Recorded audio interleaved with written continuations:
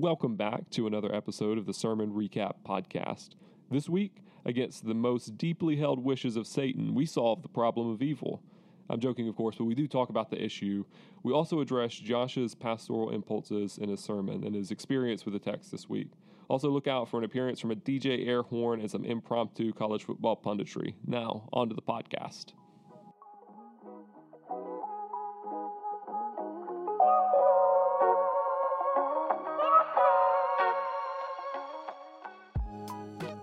Welcome back to the Sermon Recap Podcast. I can't believe you did that. That man was holding his phone over here for like 30 seconds, and I was like, I don't know what he's about to do, but he's about to do something. You've been waiting 5 weeks or however long we've been doing this podcast to do that. It was just right off the cuff. Is that a la the radio show from Parks and Rec? How lame would I have to be to plan that? So, and yet anyway. You did. Crazy Ira. That's what. That's my aspiration with hosting this deal. Is I want to be able to have the board at the end, have like an iPad with all the different sound effects and do all that. So. Well, I just appreciate that you planned it. Everything we do here is by design, right? Yeah. We're of the utmost care here. So, anyway, I am.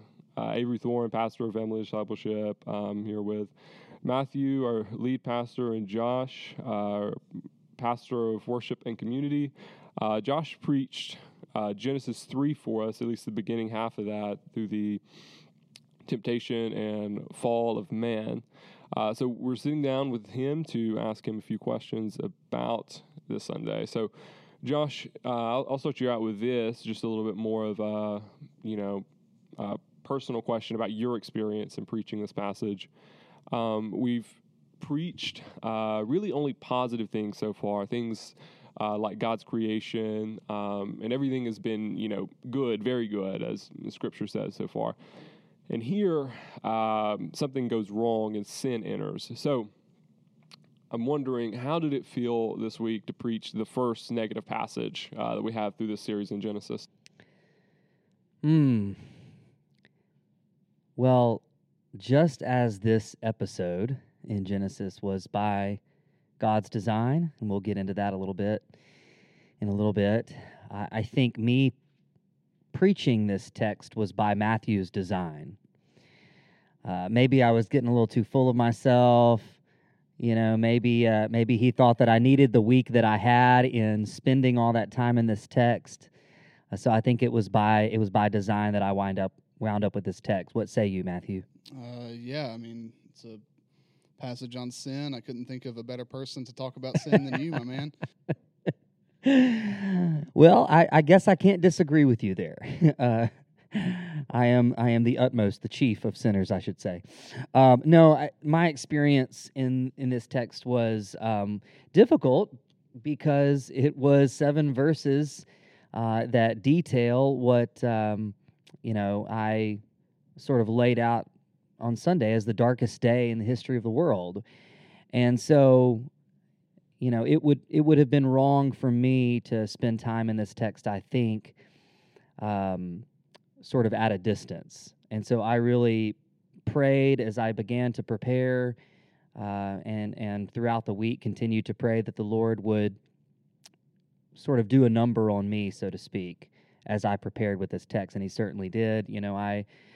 I spent plenty of time over this past week, thinking about how I am tempted and often give in to the temptation of the evil one, how I fall victim, really, that's probably the wrong word, but how I, give in to the same devices that he used in the garden. And so, it was sanctifying for me to spend time there, not only there, obviously, being renewed in the sense of hope that we can have in Christ and that he's overcome Satan, sin, and death. And so my hope was to bring that into the sermon, that struggle that we all have, but ultimately, how that struggle does give way to the light and the hope of the gospel. Yeah, that's good. Yeah. So, I guess you could say that Matthew was the architect of your depression this week then. He was, and yet I've forgiven him already 70 times 7. Well, speaking of depressing topics, you mentioned in your sermon that Satan was here in the garden, and you alluded to the fact that we talk about where he came from. So, kind of wondering if you could elaborate on that, where Satan came from, and even maybe take that as an opportunity to expand bigger. You emphasize that God is sovereign, but He is not the source of evil. So, how can those tensions remain? How can Satan be there and God still be good? How can evil happen and God still be good and sovereign? Well, that's a softball if I've ever heard one. Wow. Baby No, question. it is important when we consider this question, first and foremost, to say we're dealing with something that has been pondered, that has been asked throughout the centuries. It's, as I mentioned in the sermon, it's a mystery for the ages. It's something that the Bible does deal with, but it never really helps us to solve the incomprehensibility of it. It gives us truths that we have to cling to and we have to hold to, but at the end of the day, we are finite in our understanding. We are not God. We don't know everything that He knows, obviously, even though one day we believe that that we'll understand more. We don't at this point. And so what we have to do is believe what the Bible teaches, regardless of the tension that it creates in our minds and in our hearts. And that could go for lots of different biblical topics, but this might be the biggest one. How can God be simultaneously sovereign and loving, or simultaneously in control of absolutely everything, and ordain that everything should happen according to the way that He has planned it to, while at the same time not being culpable or responsible for evil? A very difficult question, and there have been tomes written to address this topic. We obviously won't be able to treat it fully here. For now, what I'll say is the Bible is very clear that God is never out of control of absolutely anything. He is completely in control of all that He has created, all that He has made. He is never taken by surprise.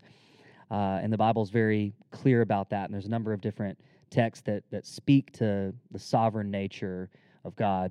But the Bible is also clear that God is completely and utterly perfect and pure and holy and untainted by evil. And so He cannot be the author of evil. The Bible is also very clear about that. And I think the best place we can go to see the sort of combination of those two things at work is the gospel. When you think about the death of Christ on the cross, was it evil for the Roman soldiers and for the Jewish leaders to put Jesus to death? Yes, they committed an act of murder. That was evil. And yet at the same time, as Isaiah 53 tells us, it was the will of the Lord to crush Him.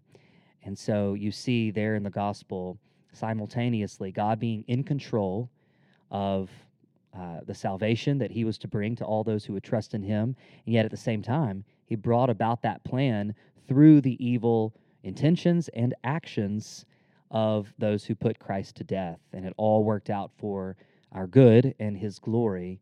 And so we need to rest in the fact that for the things that we don't understand, how is this going to be for our good? How is it going to be for His glory? It has been in the past, and it always will be.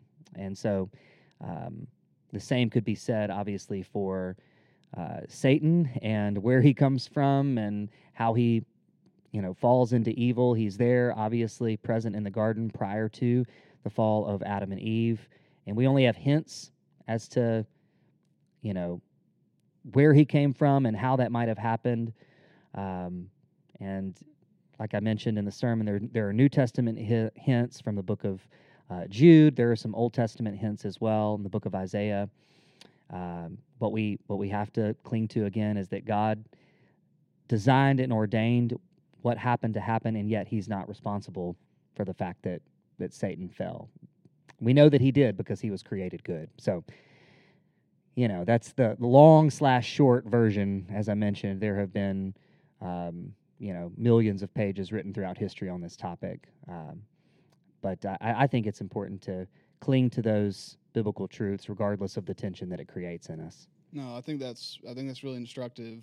So yeah, when you come to a paradoxical truth, you have two truths that are difficult for us to reconcile in our mind. How can these two realities be true at the same time?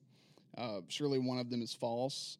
It's important and very instructive what you did there, where you go to the scriptures and you say, okay, we can affirm that this is true. We see that this is true in the scriptures of God. We also see that this is true about how the world works, and one does not negate the other.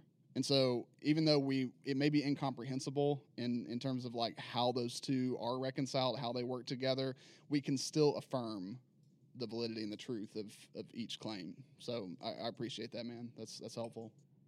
Yeah.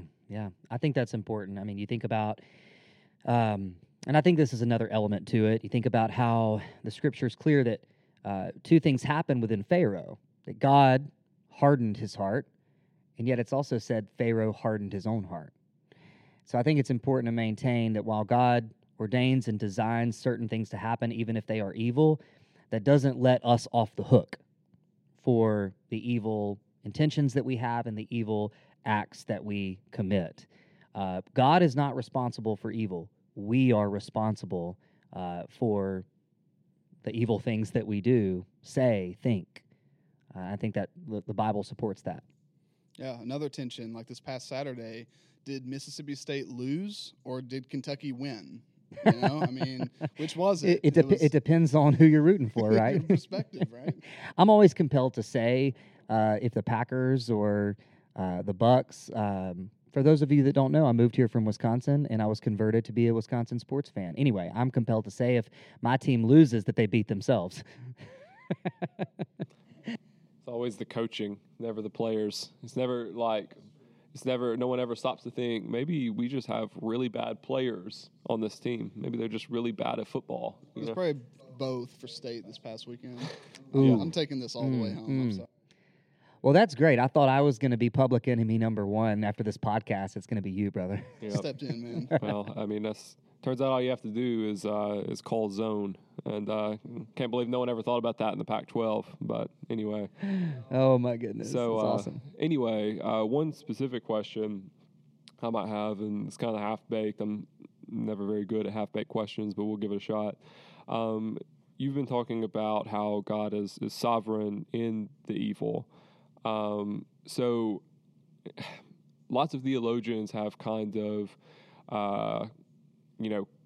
cut down the middle and describe God's governance of the world and his passive letting things happen and his active ordaining. And you used words like ordaining and that sort of thing. Is that what you mean per se, as in God wills it, he ordains it, he pushes it to be, if I can use the very specific theological word, pushes it to be. But anyway, so yeah. It's so precise of you. Yeah, right. So is that what you're saying, or is there room for God to be permissive in this? And so he's governing the world by his permission to let things happen. I think it's a both and. I think there's, certainly a case to be made for God allowing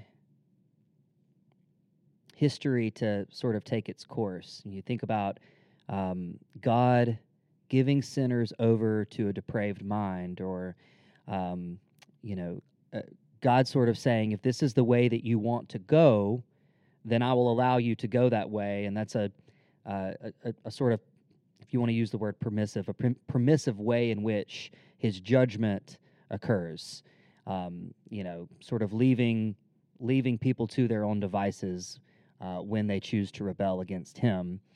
And I think that his sovereign will can come about by nature of how he allows those evil things to happen. But even in allowing them, that's contained within the idea that he is the one who is sovereign to allow them.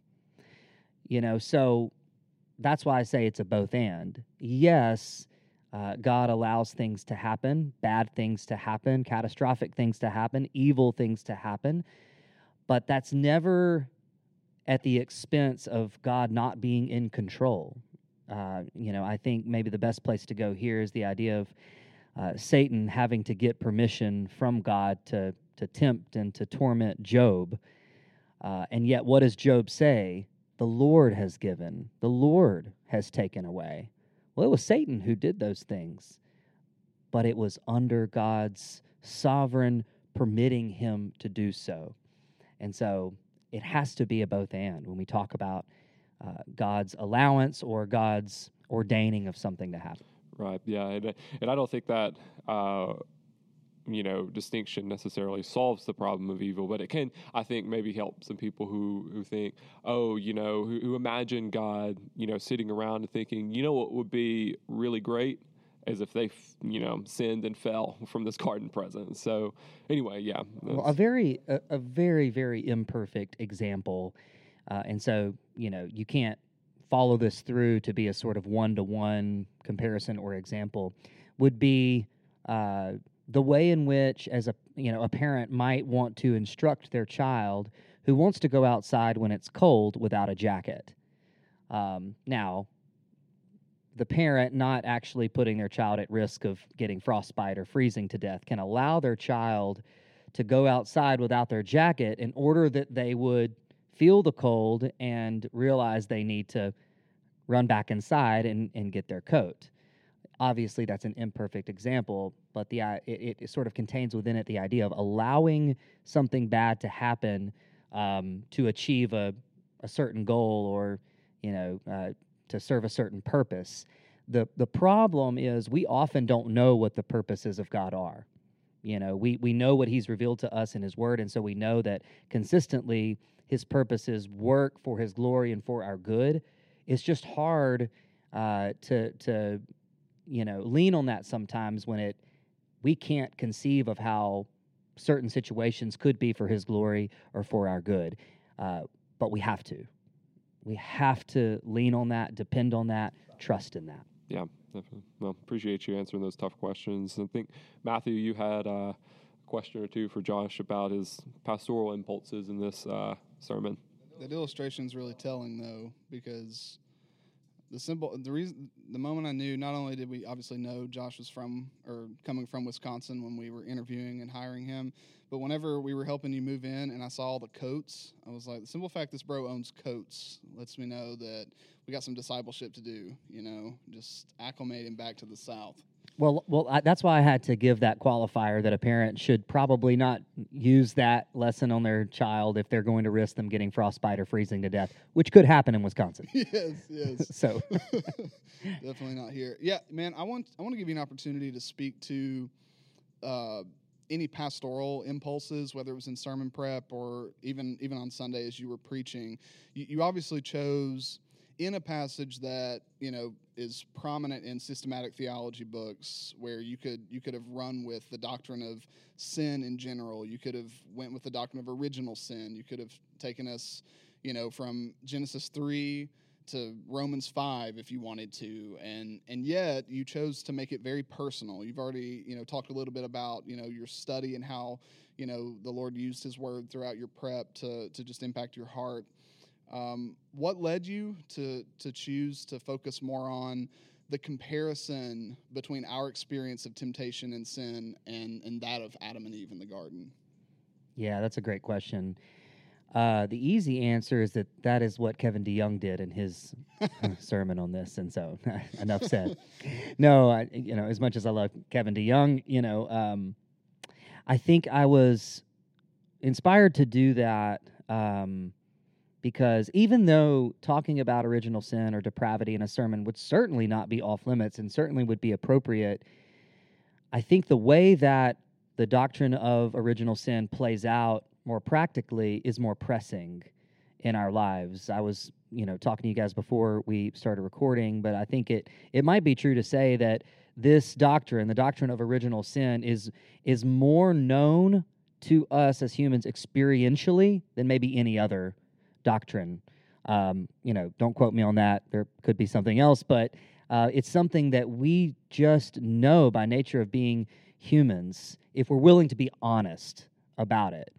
And so I think it's a miss if, at the very least, in a sermon, you don't draw out how this doctrine perpetually plays itself out in our lives on a daily basis. But the more you also dig into the language of this episode and what happens here, the more you realize, oh my goodness, this is happening to us all the time. Like that song in Frozen 2, some things never change. Satan never changes in the way that he tempts us, in the way that he leads us to go astray. And so it's important to see that these age-old tactics are ones that we can be aware of and we can arm ourselves against. He consistently does the same things throughout the scriptures, and as we all know, he does the same things to us. And so that's why I decided to go in that direction. Great. Well, I guess that is about it. Hail State. Yeah, I'm sure we've pleased all of our Get on that bandwagon, guys. Mississippi State fans. It's it's unusual in all the churches I've been in. It was always a thing when you hired a pastor. It's like, is he a State fan or is he an Ole Miss fan? And here we've decided to go with none of the above. That's true. Well, all right. Well, that'll wrap it up for today. We appreciate you listening. We hope to hear from you and hope to have you tune in again soon.